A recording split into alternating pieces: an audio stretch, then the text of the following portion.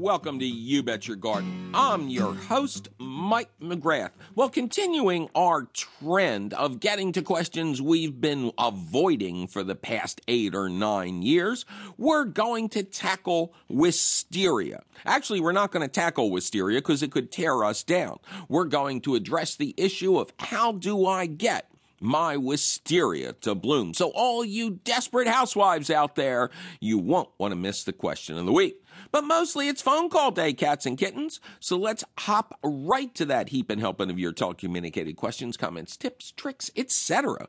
at 1-888-346-9499. Carol, welcome to You Bet Your Garden. Hi, Mike. Hello, Carol. How are you? Good. How are you? I am doing very well, thank you. Where is Carol good, may we ask? Oh, Sudbury, Massachusetts. Oh, okay. And what is that?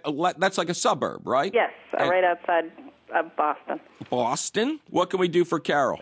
Well, I decided this spring to put in a new patio, and I had this beautiful flowering plum, which was like the prettiest tree that I have, and it was beautifully shaped and all of this. And I keep hearing was, Carol. I know. Well, and then because I had the lawn all torn up, I said, maybe I'll have them take down this big, ugly pine that was on the edge of the property.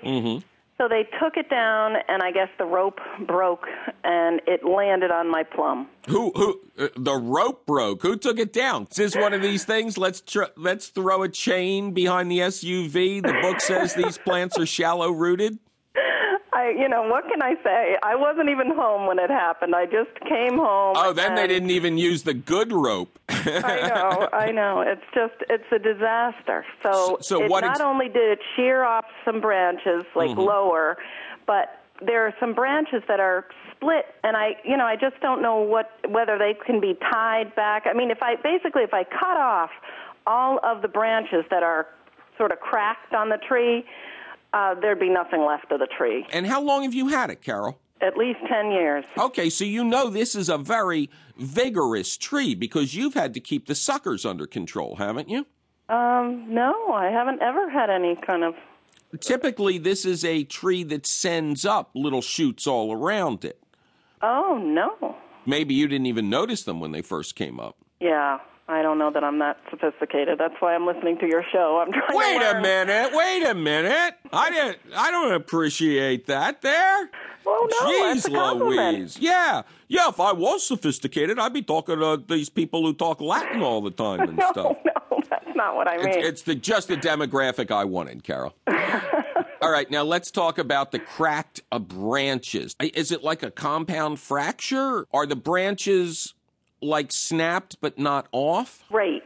It looks like if there was some way, I don't know if there's some kind of special tape, or should I tie them together? Would it heal, kind of thing? Or, if it were a human, we would set put it in a cast. Yeah, exactly. Well, that might not be the worst symbolism to use here. I will tell you right away, there is no correct horticultural answer to this. This is not in the gardening repair books. Typically and when did this occur? Just last week. And yes. How have the leaves reacted to their special pruning? Yeah, they seem okay, but I think they're getting a little droopy. Okay, and have